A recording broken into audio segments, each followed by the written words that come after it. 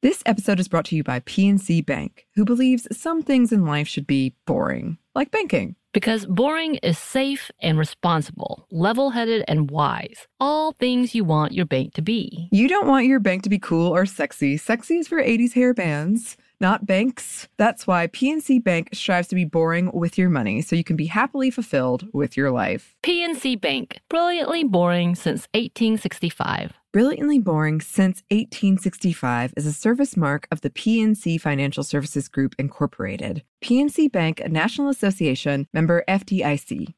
Tennessee just sounds perfect, whether that's live music, the crack of a campfire, or kids laughing on an adventure. To start planning your trip, visit tnvacation.com. Tennessee sounds perfect. Can I rant for a sec? Please. Pay apps are way too public. What happened? Some rando hearted a payment from 5 months ago, and I realized people can see my entire history, who I'm paying, like full names. It's super weird. Yeah, it's weird. How are you paying your friends then? Apple Cash. It's all in messages. You can literally send cash like a text, and it stays between friends. Random people can't see it. Did you just pay me $1 on Apple Cash? Shh. Services are provided by Green Dot Bank, member FDIC. Terms apply.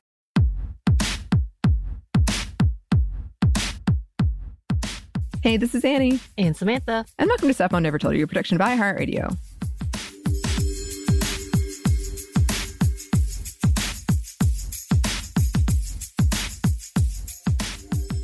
And welcome to another classic. I don't know if people still do this, but I remember when I was a kid, it was a big summer reading, like you wanted your summer reading list type thing. So I wanted to bring back this book club, The Pretty One, because it really stuck with me when we read it.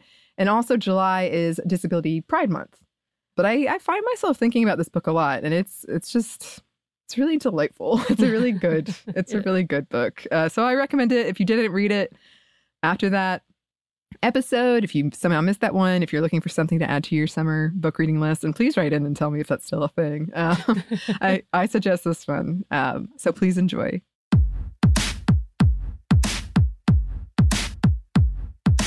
Hey, this is Annie. And Samantha. And welcome to Stuff Mom Never Told You, a production of iHeartRadio.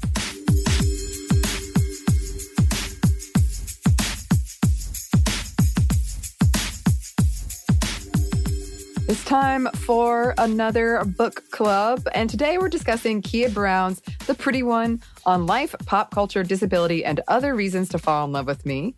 And Kia Brown is a disability activist and is also behind the viral hashtag #DisabledAndCute. The book is a series of essays on various topics ranging from chairs to jealousy to ponytails to music to friendships to love, all through the lens of a Black woman with a disability. And she's very, very open about her anxiety, depression, disordered eating, suicidal thoughts. And that being said, because that's kind of a laundry list of upsetting topics at the end that I put in there, but it is immediately delightful. I was drawn in from the forward.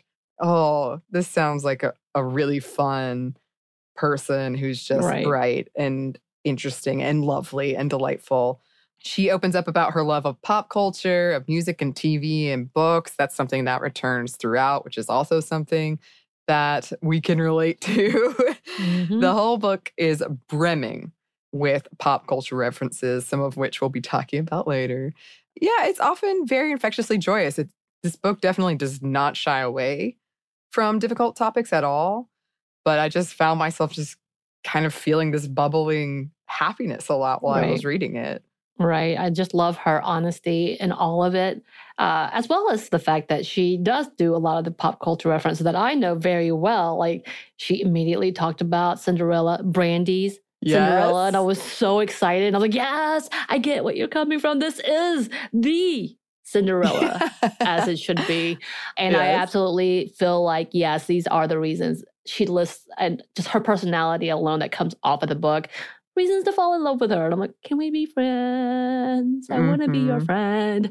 But it's okay because you got lots of friends. But just go ahead and start off with a quote from the book. I never thought anyone would want to hear what I had to say until I started telling stories and talking about the things and people that mattered to me. The truth is this.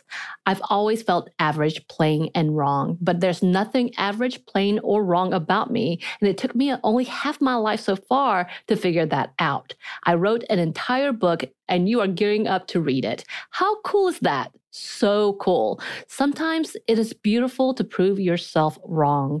Love that. Yeah, and that captures so much of what this book is. And I do legitimately feel like that is beautiful. And I think a lot of us, especially anybody from any type of marginalized community, can relate to that feeling of like, I don't have anything interesting to say, or I'm just average, or I'm just plain, or what have you. And when you unlearn that and start to see the good things in you, which is really difficult work and can be exhausting, I think that's really powerful. And that is at the heart of a lot of this book. And speaking of, like, when it comes to themes, one of the main ones is this theme of self-acceptance and Kia Brown finding this self-acceptance, the roadblocks along the way, the obstacles, and then the beauty of it, like all the things she's discovered about herself that she loves. And I think that's really, it's nice too. It's refreshing as someone who's been thinking a lot. And I bet a lot of us have. My negative self-talk is off the chain. Like sometimes I'll be shocked that I would even think that about myself. I'm like, whoa. Right. And I know for a while growing up, and we've talked about this in past book clubs actually, for women, a lot of what we would hold up as laudable or this is a good trait is like selflessness or being humble and all of these things. I thought it was really refreshing to hear someone be like, you know what, I love this about myself and this is great about myself. Right. There was no part of me that was like, oh, she's bragging. I wish she would stop. It was just like, nice. It was nice. And it was genuine. I think it's one of those things that's rare that you hear so many people trying to convince themselves. Yes. That's how they feel. And over to the point that it's overcompensating to, this is weird. This is not, I'm not sure if you really truly believe this. And she's gotten to a point which most people never get to in being able to really be genuinely saying, this is what I'm proud of and this is who I am. And it's still, I'm still got a lot to learn. But this is what I do know that I love about myself. And that's a beautiful, refreshing thing to see, as well as a place where for the longest time she feared herself. And she even talks about it in the aspects of different people's perspective, as in like she's talking about her sister learning that for herself as well. And I found that really nice to see, like she does spread that beyond, because as we're going to talk about later, her relationship with her sister is complicated. Yeah. But beautiful and not so uncommon. I found that very interesting as well. Yeah. So here's another quote. My point is that I do all these things in a disabled body, not because I am brave or bold, but because I like doing them and I would love doing them in any body. I adapt to the world because I have to do so in order to live. My disability is cerebral palsy, and it affects the right side of my body, effectively altering my motor skills and reaction time, as well as the strength of my bones on that side. I don't do things in spite of anything, except for maybe the people who told me I'd be nothing and no one. I don't mind being an inspiration if it is for a valid reason, such as admiring how many slices of pizza I ate, an essay or an article I wrote, my clothing choices, or how quickly I can learn the lyrics to a song. As long as the inspiration doesn't come with pity or self-congratulatory pats on the back, I am all for it. Let my love of cheesecake inspire you the way it will one day inspire a nation. Look, her lipstick game is on point. Whenever I see her on Twitter, whenever she posts the pictures, I'm like, yeah, that color's amazing. How did you find this color? And give me it. Yes. And I think all of this was so well written, because we're going to talk about in a minute, ableism and how that's impacted like all of us, but in this case, Kia Brown, and having people kind of using you for inspiration porn. Right. And I feel like that is something that we see a lot in entertainment. And we see it a lot more for philanthropy. They want to say they're giving. And so they're videotaping themselves giving money to the homeless. They're videotaping themselves doing these things. That is, to me, the most irksome thing that I think I've seen in a long time. And really having people going, God bless you. You did such a great thing. You're such an amazing person for recognizing this. And it's kind of gross to that. yeah, you are absolutely dismissing that other person as if it's a dog needing to be rescued. Like there's this whole level of inhumane tactics that get mistaken for philanthropy. And I don't quite get it.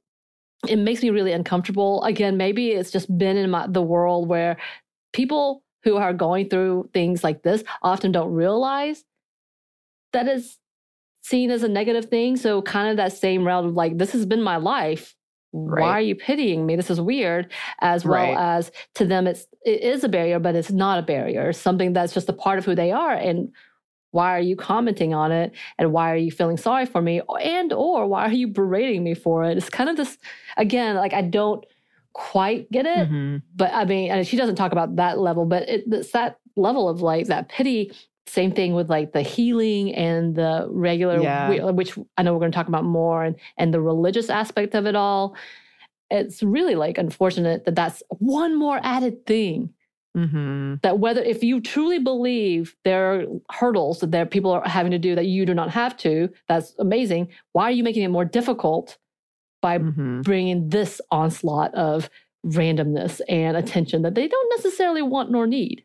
I know. People feel really comfortable approaching others about, especially in this case, like disability, but also, I mean, we've talked about before with weight. Like people feel like they can just come up and give people advice or just like, you wouldn't do it. Why would you do that? They need to be saved, and that they're doing something that's going to be heroic. And you kind of just like, that's not my whole concept of white savior thing. And this is not necessarily about race at all, but in general, just that overall, I have to rescue them, but they don't think they need to be rescued. So what are you doing? What is it called if you're doing it to gratify your own conscience? Yeah. Or your own ego.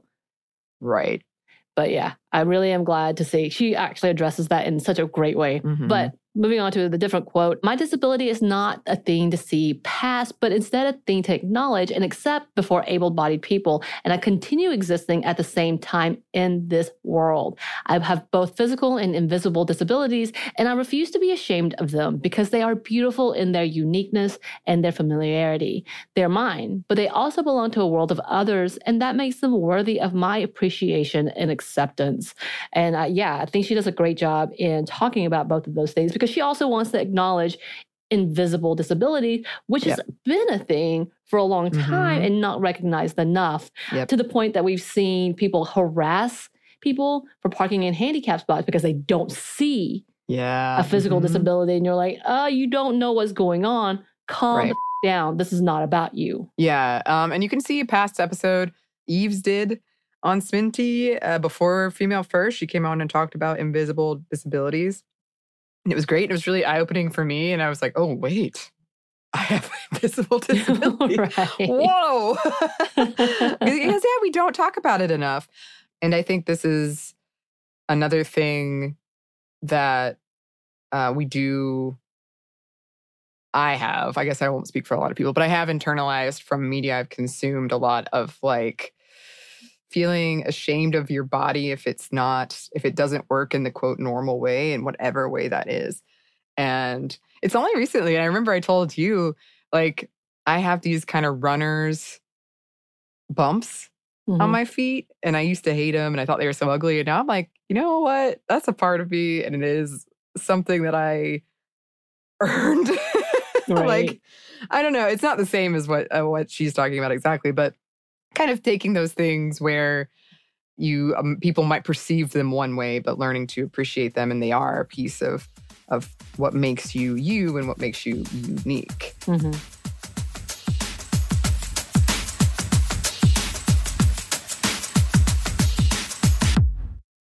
This episode is brought to you by PNC Bank, who believes some things in life should be boring, like banking. Because boring is safe and responsible, level-headed and wise. All things you want your bank to be. You don't want your bank to be cool or sexy. Sexy is for 80s hair bands, not banks. That's why PNC Bank strives to be boring with your money so you can be happily fulfilled with your life. PNC Bank, brilliantly boring since 1865. Brilliantly Boring Since 1865 is a service mark of the PNC Financial Services Group, Incorporated. PNC Bank, a National Association, member FDIC.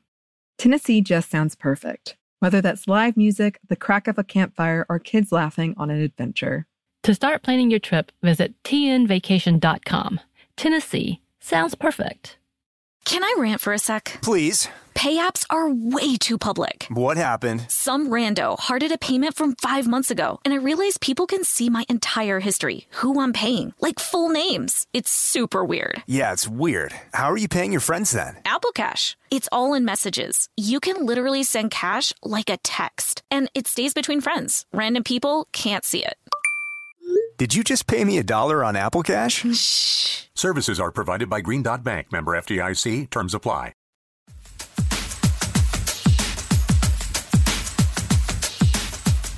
So she also writes this quote I love. I am a Black woman with cerebral palsy who loves herself, and most days that feels like a revolutionary act. It took a lot of work to get to this place, a fountain of tears, grief, and loss, but I'm here, and it is beautiful. And I want to include that one because I think we've talked about that before, where Bridget used the phrase once, I'd never heard anyone use it, but like radical self-love. And it, like we were talking about, it can be so difficult to love yourself, especially outside of like the white cis male, when there's like factors, all these intersecting factors against you in heavy quotes in society of like, society doesn't seem to love you. Right. or value you for whatever reason. And that can be really difficult to do that yourself in the face of that. So I just really, again, I really appreciated that. And I do think that it's hard, but beautiful. You can. Yep. Agreed. Yeah. She goes on to write, I refuse to be a reminder of someone's worst case scenario again. If you need me to be a reminder, I will be your reminder that things will get better. I will be a reminder that people like me exist and thrive and that we aren't going anywhere. Long gone are the days of silence and complacency. I will see and be seen. I no longer care about the comfort of those who would rather I be quiet or wait my turn for proper and positive representation in our culture and mainstream media. Disabled people are at once invisible and a burden. And yeah, I think she explains that and writes about that in her experience with people feeling uncomfortable and feeling like maybe that's the reason they come up and give you unsolicited advice, Right. or whatever it is. Like their comfort is more important than you just existing and being left alone, which is something that we do see. But at the same time, kind of being invisible in a society where you still fight for like access and ADA, and there were a lot of things she wrote about that I kind of were eye-opening for me of like, wow, I really do take that for granted. Like doing my hair like in a ponytail, or not having to worry so much about a chair situation or Right. things like that. I just love the way she wrote about them, but it can be a good way to describe it, especially in what I've seen in media of like the invisible and a burden. Right. Which is not great. Which actually has been a thing of controversy because recently an article was written in the perspective of the caregiver and about them not being paid. And although the article, I think, was implying that it needed help and more assistance, and we should think about the caregivers as being professional and paying them as such. But it came off really ableist and dismissing the disabled partner and being like, hey, you're really talking about us as if we're burdens, as if we're not existing. Right. You're acting as we're infants. Yeah. And it was really like, oh, yeah, this is really bad. And something needs to change because this is someone who thought she was helping, but instead just came on with more ableist tone. And again, this is kind of that whole level of like, this is the worst case scenario. This is where you're telling me I'm a burden. And I've already felt like that my entire life. Thank you for once again, invalidating my existence when I have fought hard to get to this point. And yeah, I feel like there was so much like, oh God, please stop doing this. We have to do better as advocates and allies. We have to do better in keeping ourselves accountable and understanding the language, that pity language, is damaging in every damn way. And again, this whole heroism thing that I don't quite understand, I can't let go of it. And I'll probably, especially when we talk about religion, can't get past this whole level of like, this is my philanthropy. Pat me on the back. Look, I'm caring for someone who is disabled. Aren't I the bigger person? And you're kind of like, no, what is wrong with you? This is gross. Like, don't do it. If this is your attitude, just please don't. I have a feeling that the individuals who are under your care would rather you be here because you love them and don't see them as a burden than trying to create a narrative as if you are the hero. Yeah. Like using other people to make yourself feel better. It's a weird white knight thing that it's just, but again, like this kind of reminded me of that, of like, this is what she's talking about and seeing as a burden. Like, we need to change. But yeah, as this was written, this was a couple of years ago, and I really hate that we're still here. Like, I think we finally, and maybe it's just because we are recognizing it because of what we do, but there's so many who continue to say the same. And by the way, some of the biggest advocates for disability, for those who are disabled people. Like, they are the biggest and the loudest voices. We should be listening, but have been doing the work to begin with. So let's not forget that. Yes. Okay. Yes. Done with rant. Oh, I don't know about that, because That's true. It's not. We're over. moving into some discussion around ableism, some more discussion around ableism, because, as I said, self-acceptance is a lot of the heart of this book. But the flip side of that is the years of self-hatred and all of the obstacles that were in the way for Kia Brown to arrive at this point. And it did take her several years and a lot of hard work. And a big part of that was ableism, some of it internalized. And she talked about in her family, I think she did a really good job talking about the pros and cons of this, but in her family, they never really brought up her disability. It wasn't really a thing. It wasn't really discussed. And when she was made fun of by a kid from school at a pretty young age, that was like her first time of thinking, oh, there's something heavy quotes wrong or different about me. Right. And that people are making fun of it. And I mean, it wasn't funny, but I feel like we all do this where like she remembers that kid's name. Right. I thought the same. Yeah. And she was like, he probably never, doesn't know my name. Maybe never thinks about it. Maybe he's a great person now. But like this event was huge for me. And I feel like I have kids like that from my fast too. Where I'm like, right. I can't forget your name. Yeah, thanks, so-and-so. You did this. Right. And it was a kind of fun shade. Like, she also recognizes he was a child. Perhaps he's changed. But she's not going to let go of the fact that you are the reason that I started doubting myself and not understanding how I was different until you brought that point out. Yeah, and she did talk about the family dynamic. And I can understand to a certain degree of the insulation of being told, you fit in, you're part of us. And it being true because that's what I felt. And then going outside of that world, realizing, no, this is not true. This is not true. I'm very much an other. And these strangers have pointed it out to me a lot. And there's nothing I can deny about that. And I wasn't prepared. But at the same time, I was loved because I was being so protected. It is that variability that is both good and bad. And of course, if I was a parent, I wouldn't know. I wouldn't know what to do. And I would want the same level of protection in that too. But there is that pros and cons of it all being insulated. Of course, she's able to say, I had loving family who was there to do that for me. Right. But the problem is when I came out of that and was faced with that, I wasn't prepared to handle that at that point in time or knew how to handle that completely. And there was that whole level. Again, school is cruel. And for those who are marginalized, even more so. And she definitely talks about the privilege she did have because she had a supportive family. But the fact that she did not have that white privilege, she did not have the ableist privilege, like all of those things. She didn't have the gender privilege. There are those things that was a shock and you have to work through. Yeah. And no one can really do it for you. And that protection at least gives her, and it did for myself, some level of ground to be like, but that's not the truth. It can't be Right. because of this. Mm-hmm. But yeah, that's the whole thing for sure.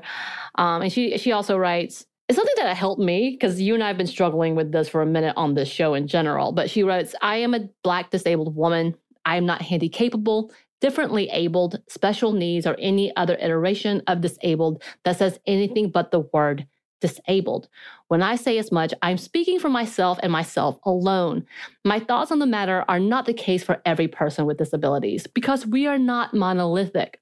Some people like or use the terms above, but I do not. What I'm about to say might make some of you uncomfortable, but discomfort is imperative here. Discomfort has made a lot of things better in the long run. When I stopped caring about the comfort of able-bodied people with regard to the language used about my disability, I felt free for the first time in my life. You see, these other synonyms for disability were created because the word disabled often makes able-bodied people more uncomfortable than it makes those of us with disabilities. And I think that was huge because you and I have gone back and forth, Annie, on, okay, we want to highlight and bring out, especially with our women around the world who are strong advocates and fighters, and recognize these people who have done so many amazing things in making change, whether it's in the UN, whether it's in the US, whether it's like just in cultural altogether. And I think it's so important that we do talk about these things. But as able-bodied people, we are very, very wary of the connotations of language. Yes. And again, she says this for herself. So disabled for her is fine. And we will absolutely recognize anyone who says otherwise and says, please say this instead, then we would definitely recognize it. But it is, you have to remember language is important and why it is. And again, you have to also figure out for yourself why you're uncomfortable. And if you are the ally and not the disabled individual, don't just rely on yourself. Listen. We have to listen. That's the other part to that. And I also love that she does talk about that for her, when she hears people saying things like handy-capable, it's typically those who are caretakers who say that. Right. And not the individuals, because again, they are uncomfortable or they feel like it's a failure to say otherwise. So we have to recognize we need to talk to the source, research the source, make sure we understand they're coming from. Language in itself is so important. Yes, I love that too, because we have been discussing that, and we never want to not talk about something because we're too afraid to like use the incorrect language. But we do want to get it right, and we want to like not be offensive and be up to date. But I just really appreciated this. And I remember back when Eves came on and we did that episode, she was talking about, there's, debate in the community about which term is a better term or which way is better. And that debate is healthy and ongoing. Right. Yeah. So that's good to know. I did like reading this. It does remind me of what we were talking about earlier of, kind of the inspiration porn aspects. And we see this a lot where it is usually not the community in question using the term, unless it's somebody trying to make money. But I'm thinking more widely of like when we had Amanda, she was talking about like entrepreneur, these kind of words that are usually in this case used to sell something. Right. I feel like there's also an aspect of that discomfort and trying to, for the person using that term, and these are generalizations, can't speak for everybody who uses handy-capable, for instance, but it feels like a lot of times it is someone who has their own, it's not internalized, but I mean, no, like they do think something is wrong or like you are the worst case scenario and they're trying to like build you up. Like they think they're doing you a favor by using this terminology. Yeah, I feel like we see similar conversations happening in a lot of communities, but language is very, very, very important. So yeah, I was really happy that was in there too. Here's another quote. What I didn't know earlier, but I'm grateful that I know now, is that my cerebral palsy is an integral part of who I am and how I navigate the world. In my refusal to acknowledge this, I was denying the world and myself a glimpse of who I really am. All that time wasted hiding away when I could have embraced my girl CP and the word disabled and found unapologetic happiness sooner. I was embarrassed of disability, of being disabled, and of other disabled people. My thought processes were that if able-bodied people discussed my disability, then they would see me as inferior, and I already saw myself as inferior. I didn't want them to as well. I would rather have been ignored than pitied, but I was never ignored, not then or now. The only thing that has changed is the way I feel about myself. Pity was my greatest fear and my biggest foe, and now I can confidently say that I do not care about it because I know how I feel about myself. And that encompasses a lot in that one quote, but also in the book and the struggle with, especially when she was younger, of feeling this self-hatred and shame around it and just like wishing she didn't have cerebral palsy. And that's something else that she does that I love. Is she talks about cerebral palsy like it's a character, like a person, Right. My girl CP. And she's open about like, some days she's a real bitch and I hate her. Like some days there's no reason for why this is happening. I can't figure it out. But, other times it's like, yeah, this is a part of me and it's made me who I am. And I think that was really nice too and really refreshing because it's like a relationship. It's like, it changes some days. You got your ups and downs, your ebbs and flows. And I think we can say that for most things. And I question too, like for myself, there's many things that I don't like. And growing up in all white communities, really hated being Asian. I really hated being brown, really hate my eyes. And even to this day, I don't necessarily love my identity, my ethnicity. Part of that's because I don't know it. Part of that is trying to discover that. But I think I'm in a healthier place because I don't necessarily love it, but I accept it. And I accept my differences. And just encompassing that in my life. So there's definitely a whole process in acceptance and then moving on to love. And what that looks like for me is different, obviously. And this is a whole different level because obviously she has a lot of pain that I don't understand, literal physical pain that she has to deal with and face every day. But it is an interesting concept of what it is to fall in love with something that is a difference than what is deemed as normal, which, whatever that is. Yeah.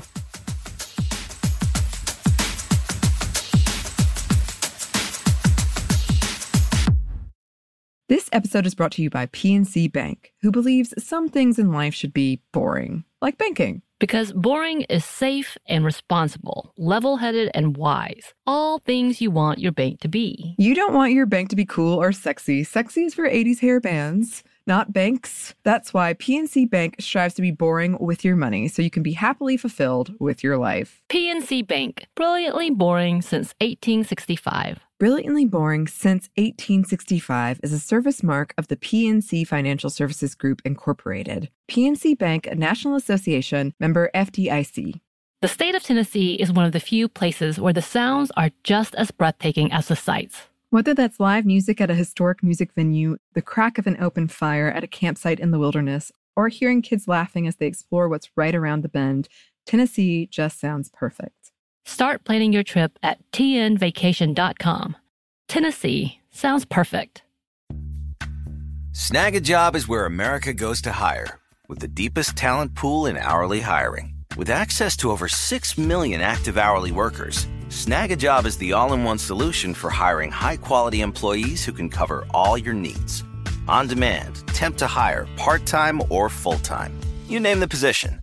Warehouse worker, retail associate, grocery store clerk, fitness trainer, baker, stylist, bellhop, podcast producer. Yeah, Snag a Job's got a worker for that. With our easy-to-use platform, you're able to seamlessly post and fill available positions quickly with a dedicated customer support team to provide all the help you need along the way. Kind of nice knowing you have a talent pool like that in your own backyard, right? Snag a Job is the partner you need to keep your business running smoothly. So visit snagajob.com or text SNAG to 242424 to talk to an expert. Snagajob.com, where America goes to hire.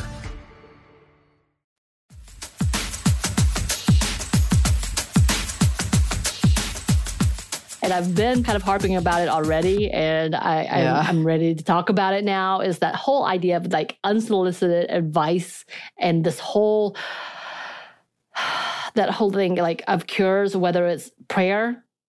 Yeah. And or marathons trying to raise money. And not that we don't necessarily think cures are bad. I definitely don't. But I think there's a whole level of when you talk about cures, thinking about something as an enemy. And so those people who are dealing with that in their life, feeling that that means they are the enemy. So there's a whole lot of things. But here's another quote. A recent study found that a disabled person is killed once a week by a family member or other caregivers. There are 52 weeks in a year, and a disabled human is murdered at least once every week. Yet there's hardly any coverage or outrage about it. These stories are often framed in two ways. The killers just couldn't take it anymore, finding the caretaking too much for them to deal with, or they were just trying to set the disabled person free because their faith told them that their loved ones could be free of disability and death.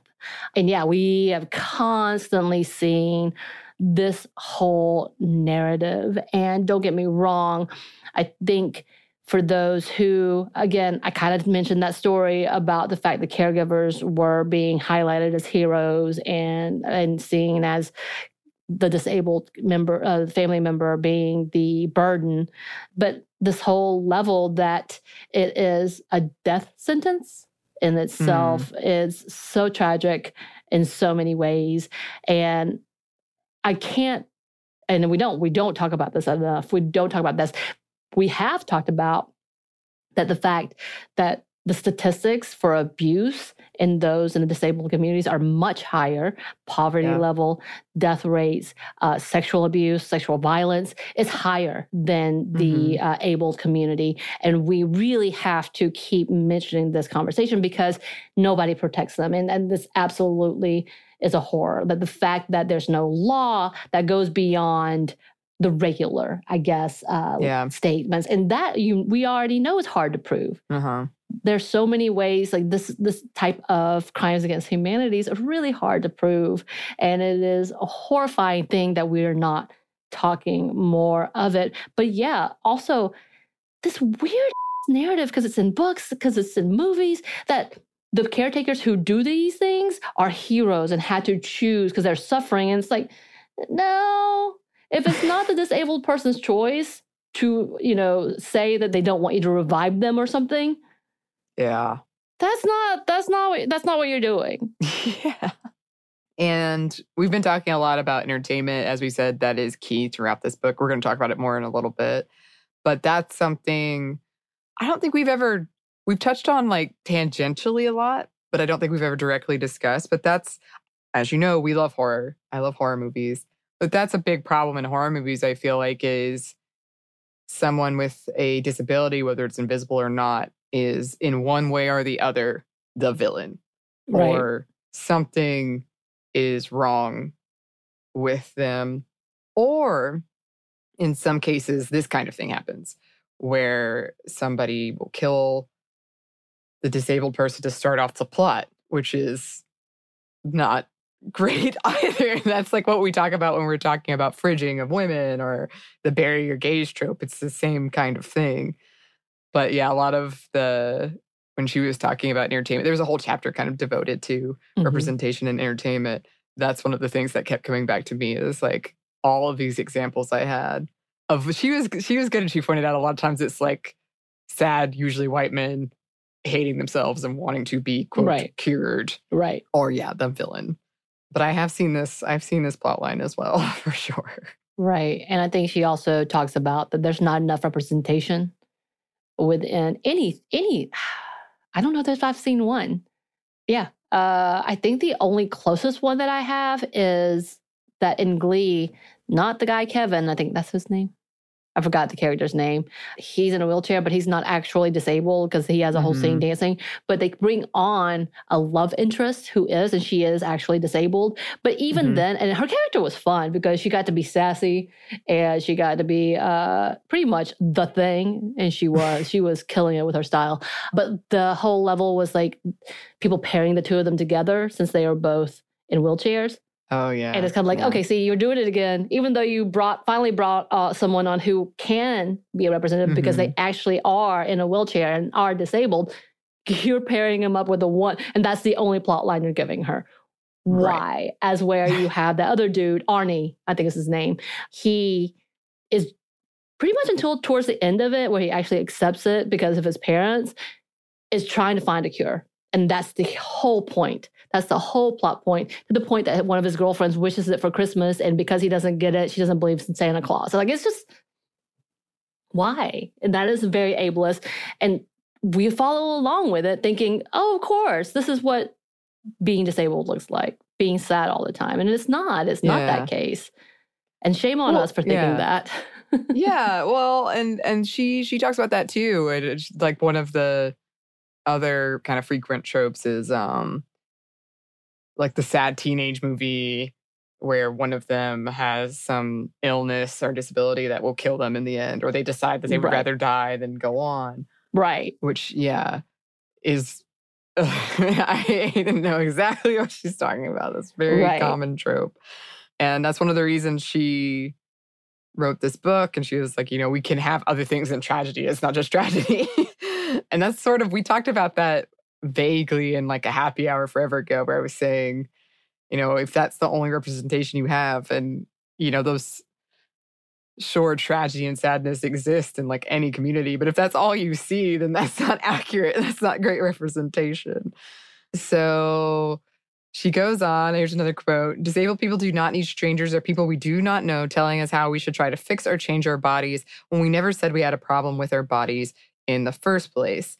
We are not problems. We are people who deserve the same rights to life, liberty, and the pursuit of happiness as everyone else. The fight for change is not ours alone. We need to end the constant cure narratives ingrained and championed within our culture. We need to end the just kidding, you were never sick narratives, the death means freedom from disability narratives, and the idea that if the body is not 100% able all of the time, it is to be pitied and dismissed while simultaneously being molded into something it can never be." Which is great. There's so much in there that she expounds upon in the book, but like she points out, which she shouldn't have to, but like you can have a disability for a short time. So if you like break a leg or something, then suddenly that access will be very important to you, right? Right. And then it's not exactly the same thing, but when my dad was dying, I remember so many well-meaning people, and I truly believe they were well-meaning, but it did make them uncomfortable. They were talking to someone who's dying and in pain. They would say things like, basically kind of religious, usually, just pray, it'll, things will get better. If you do good, you'll get better. And he would be so furious. Like, yeah. And people would come up and like, I've read the other day, if you go to Mexico and they have XYZ, there's this cure for cancer. I get the knee-jerk like impulse in this case, but you're essentially like implying that this person who's dying didn't look into those things, or either it was just like you were the one that had the answer. Right. And good luck with that.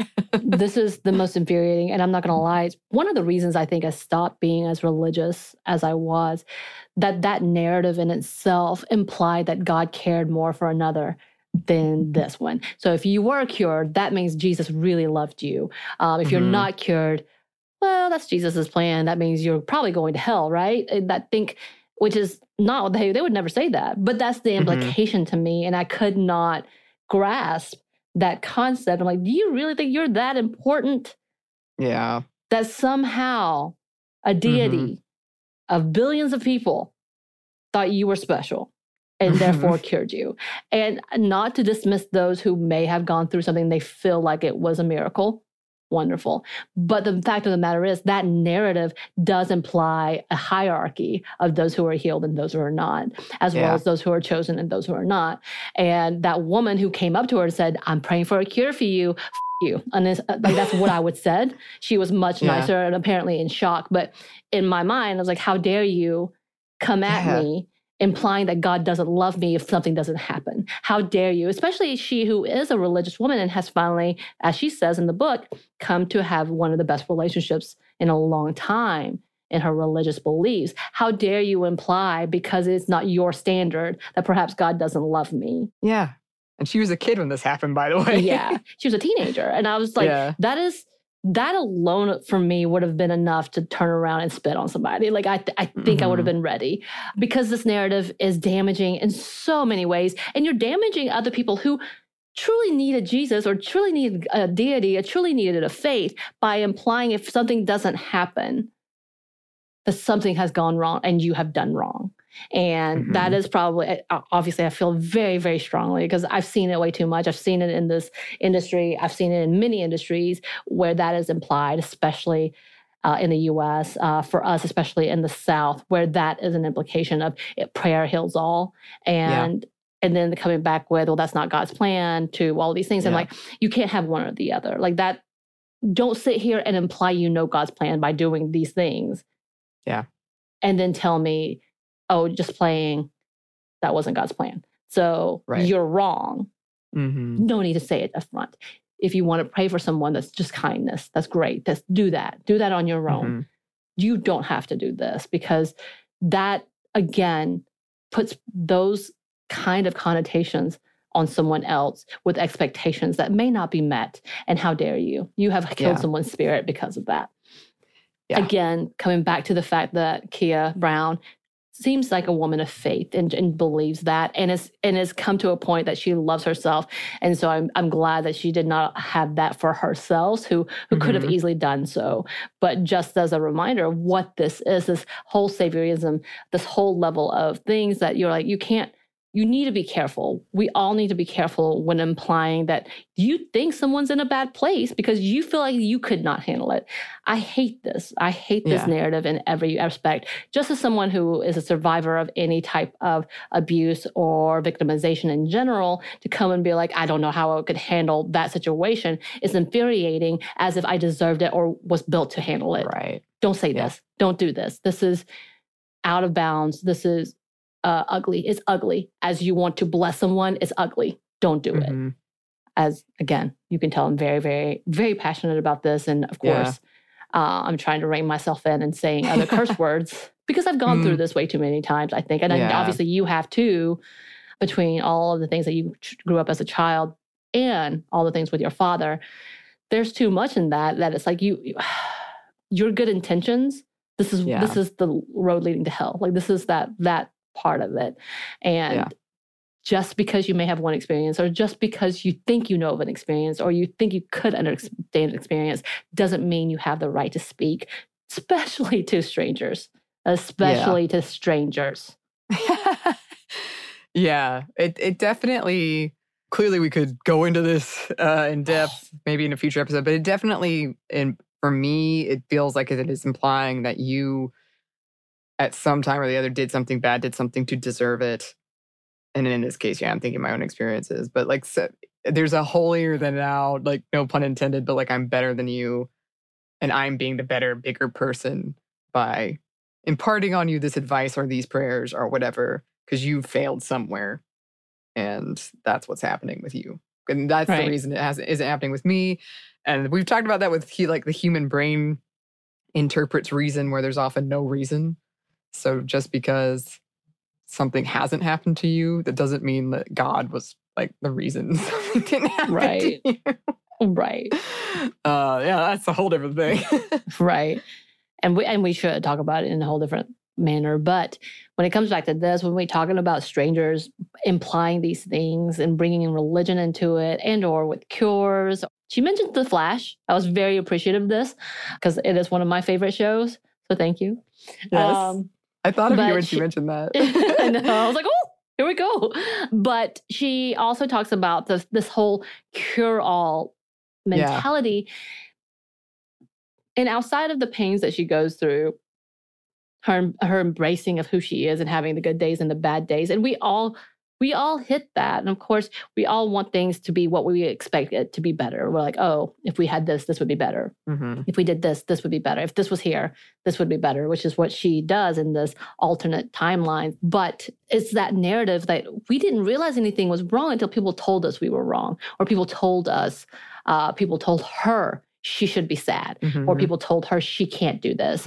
And that's when she, for the longest time, did not realize there was a difference until that point in time, until she couldn't be the norm by finding a seat because because they didn't think about people outside of that. Like, this is the ableist idea, is this teaches those who aren't in that same level or aren't able to do these things, you're not normal. This is the normal. And had we not had these narratives to begin with, that you are a problem to be fixed or someone is a problem to be fixed, they would have never known, or we would have never known. Yeah. And then when we're faced with that, it's not so much that we feel wrong. It's more so that the narrative tells us we're wrong. Yeah, and she brings up the coverage around after when Stephen Hawking died. And we had an episode a while back when Bridget was on with Annie Segura, who's another activist in the disabled community. And if you somehow missed his coverage, a lot of it was like Stephen Hawking being freed from his wheelchair and death. And Kia Brown writes, like, that's what you took from everything he accomplished. Like, what about his life was not like, right? That was the thing. That was what the narrative we're going to run with. Okay, then. Yeah. And it is like, dude, he's a genius. Well, by standard, he didn't do everything great, but he accomplished some amazing things. What? I don't think that his biggest fault was having a wheelchair, by the way, either. Just FYI. But and continuing with that, she talks about the importance of accessibility. And she writes, the ADA Education and Reform Act, which passed in the U.S. House of Representatives as H.R. 620 in 2018, is designed to roll back the rights of disabled people, which require that people with disabilities who wish to report access barriers in buildings and public spaces become essentially code experts, give notice to the appropriate owners, and then wait 6 months or longer for the business or government agencies to make substantial progress. And that doesn't even guarantee that the issues in question will be fixed. And that's, oh my God. Infuriating. Like, there's so many things that happened in that administration. I'm like, this wasn't even necessary. It wasn't, why? Yeah. It's ridiculous.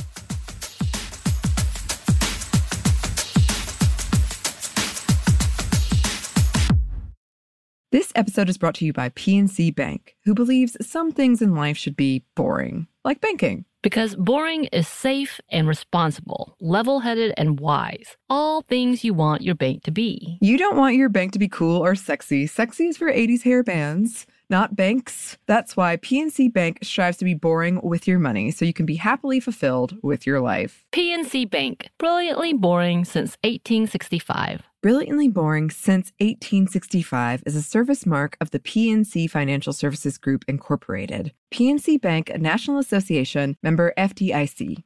The state of Tennessee is one of the few places where the sounds are just as breathtaking as the sights. Whether that's live music at a historic music venue, the crack of an open fire at a campsite in the wilderness, or hearing kids laughing as they explore what's right around the bend, Tennessee just sounds perfect. Start planning your trip at tnvacation.com. Tennessee sounds perfect. Snag a Job is where America goes to hire, with the deepest talent pool in hourly hiring. With access to over 6 million active hourly workers, Snag a Job is the all-in-one solution for hiring high-quality employees who can cover all your needs. On demand, temp to hire, part-time or full-time. You name the position. Warehouse worker, retail associate, grocery store clerk, fitness trainer, baker, stylist, bellhop, podcast producer. Yeah, Snag a Job's got a worker for that. With our easy-to-use platform, you're able to seamlessly post and fill available positions quickly with a dedicated customer support team to provide all the help you need along the way. Kind of nice knowing you have a talent pool like that in your own backyard, right? Snag a Job is the partner you need to keep your business running smoothly. So visit snagajob.com or text snag to 242424 to talk to an expert. Snagajob.com, where America goes to hire.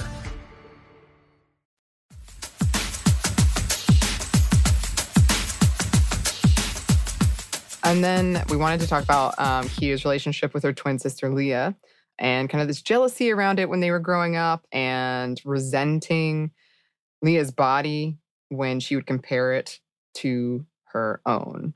Right. And she writes, how dare she walk around beautiful and, quote, normal with her standard and normal working legs and arms while I walked around like a freak. And the older Leah and I got, the deeper my anger took root and grew. I'd pick fights with Leah, call her names, scratch her body by using my stronger left arm, and bite down before she could block me. I did this in a desperate attempt to make her as ugly as I thought I was. I became very desperate around the time boys started to find her attractive and asked me to put in a good word with her. I believe that the attention she received made me uglier. And yeah, she talks about specific incidents, about getting her hopes up and realizing they were asking about Leah. And it made me so sad because, of course, she comes back and talks about the fact that she had pictured it bigger than what her sister pictured it, but that she was the one who damaged their relationship. And like she was the mean girl, essentially, of this relationship. And it made me like, oh. Yeah. Yeah, because they're twins. Yeah. And it is one of those things where I was reading it and it reminded me of what we talked about recently in like Jennifer's Body, where these like oppressive, like white supremacy, patriarchal systems end up turning, you know, people, marginalized people against other marginalized people, or just people in your life. I'm glad that their relationship is well on the mend and healing and they're very close now. But it is sad when you think about those things in your life where you're like, I was lashing out at the wrong person. And she has this whole chapter on jealousy, looking into it and why it happens and why it happened in this case. And it is very relatable, but it is very sad because, like you were saying, you know, it's one of those things that she kind of learned this hatred of herself. She didn't have it, and then she learned it, and then that separated her even further from like a relationship in her life that had been healthy and nice and would have hopefully been that way throughout when she could have used it. But instead, yeah, you know, lashed out. And I think we've all been there where we've taken things out that we are feeling on it ourselves, essentially, but we've taken it out on other people. Right. So she also writes, I often took Leah's lack of concern or care about boys as a personal attack. Leah was single because she wanted to be while I felt I had no other choice. This lack of choice made me angry. And I want to include this because there was a lot. I was recently on Holly's Star Wars show, Holly Fry of Stuff You Missed in History Class. She's been on the show. I was recently on her Star Wars show, Full of Sith. You can check it out. And in the middle of it, she was kind of like, you know what? I feel like I can tell a lot about people based on their experience with Star Wars. And I can tell you've got a lot of family drama. And I was like, as if she said something so deep. But I really related to that because me and my little brother had a huge fight about this very thing where he thought that me not being interested in dating was essentially hurting or impacting him. And I never saw it that way. But she also writes about her relationship with her brother and how stressful that's been. And that reminded me of my relationship with my brother. It's just a very complicated relationship that we have. And I often struggle with even talking about it because I'm like very protective of him, but have been very hurt by him at the same time. So it's like, I always feel like I have to give people context to everything. I'm like, before you judge. But yeah, that was a very personal note for me where I felt like I really connected with that. I also really connected where she mentioned Mary-Kate and Ashley. Yeah, I thought about you as well on this one. I'm like, man, she said it in all our buttons. Yeah, she is. She said Cinderella with Brandy, and I was like, Samantha!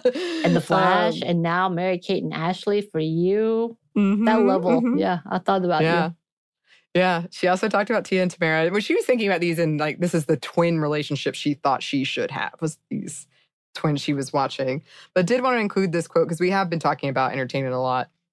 The idea that disability is punishment is reflected back to us in TV and movies, thus influencing policy and law. The fear of expressing a part of who you are for fear of backlash is a familiar concept to most marginalized people. But the cycle can be broken once we take the step of ending the stigma so that people feel comfortable disclosing and telling worthwhile stories about disability, which can change cultural ideas and policies that negatively affect the disability community. And we've talked about that before, that what people see on TV, there have been studies that show it does impact policy. It impacts the laws that we make or don't make or what we put money behind, which we could have a whole commentary on the cons of that. But it's true. So this was when she was talking about the importance of good representation. Right. I mean, we can talk about that with the pandemic and what's happening right now as the Delta variant is happening, and the fact that they are dismissing any of the disabled community in high-risk communities by sending everybody back to school without the option of doing virtual. And again, no one's really talking about it as much as the disabled community or those who are impacted by it. And that's the unfortunate part, is because people are not willing to talk about it if it's not personal to them. Right. So about their children, sure. Children are annoyed by masks. Don't make them wear masks. Oh, children need to be back in school because I don't want them here. To be fair, that's not most people. I'm not dismissing the fact that having children at home is hard. I know it is, and that those who do not have access. But what I'm saying is those are the larger conversations than those who of the disabled community. So we have to recognize that. Yeah. Just saying. For sure. A lot of putting the comfort first. That's what gets me about the mask is I'm like, you know what? I get that maybe it's more comfortable for you, but in the end, it's about comfort, right? Right. You can do it. It's going to be fine. That's not a need. Comfortable is not necessarily need-based. Yeah. Used to getting what you want. I see. Same thing with the critical race theory, but hey. Yep, exactly. Erg. Erg indeed. And then I did want to include this very briefly before we close out too. She has this whole thing about like love and how much she wants to find love, her love of rom-coms. That also made me think of you. I love how she has that like Hallmark one where she was like, oh, this is my relationship. Like just picking up on those things. And she writes about like never having been in love and the fear of never finding love, of never being in love, of being worthy of love, and how she wants those things.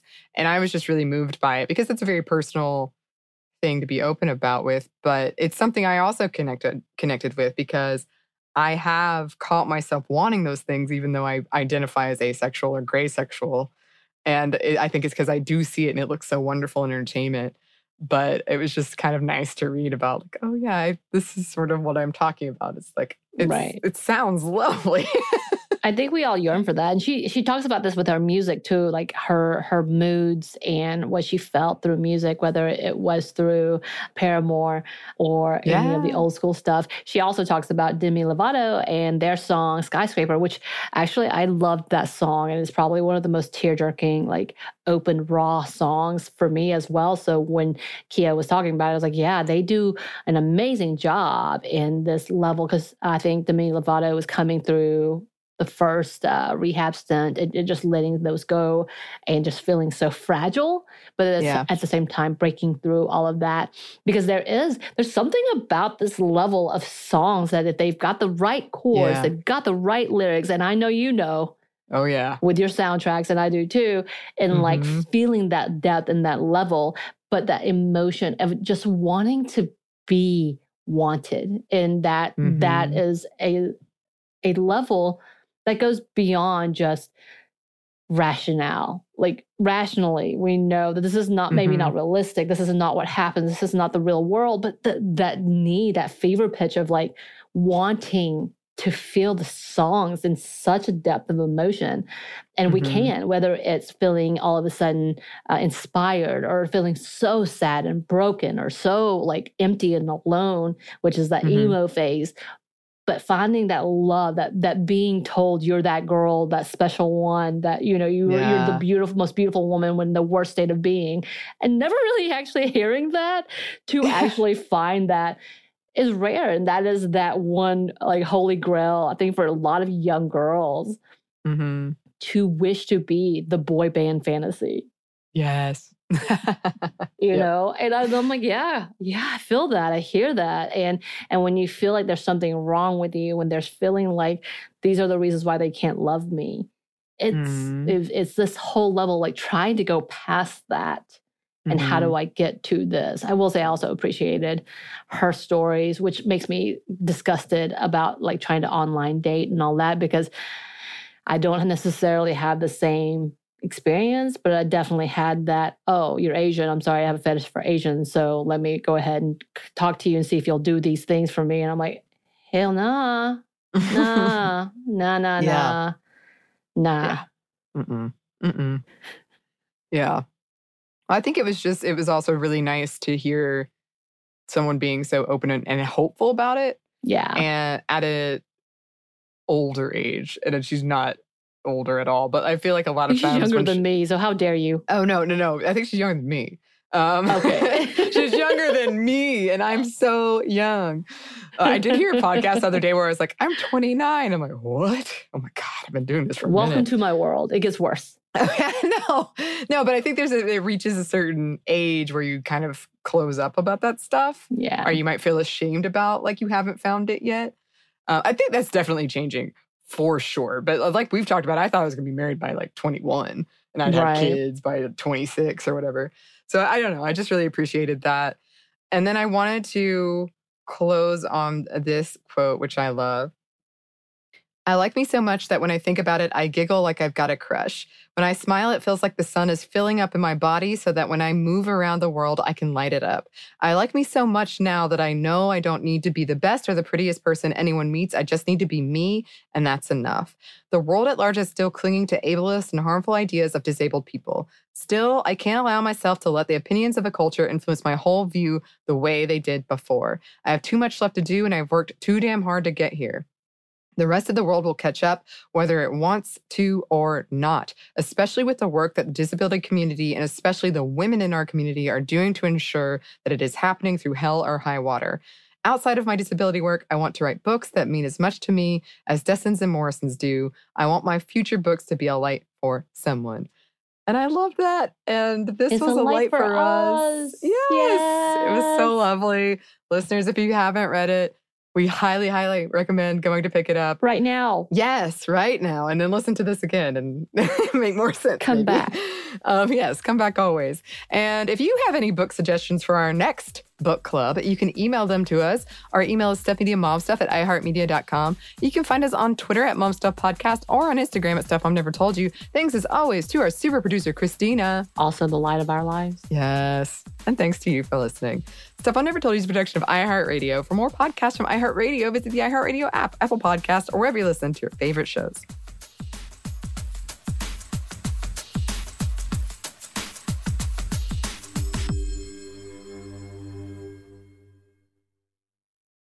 This episode is brought to you by PNC Bank, who believes some things in life should be boring, like banking. Because boring is safe and responsible, level-headed and wise. All things you want your bank to be. You don't want your bank to be cool or sexy. Sexy is for 80s hair bands, not banks. That's why PNC Bank strives to be boring with your money so you can be happily fulfilled with your life. PNC Bank, brilliantly boring since 1865. Brilliantly Boring Since 1865 is a service mark of the PNC Financial Services Group, Incorporated. PNC Bank, a National Association, member FDIC.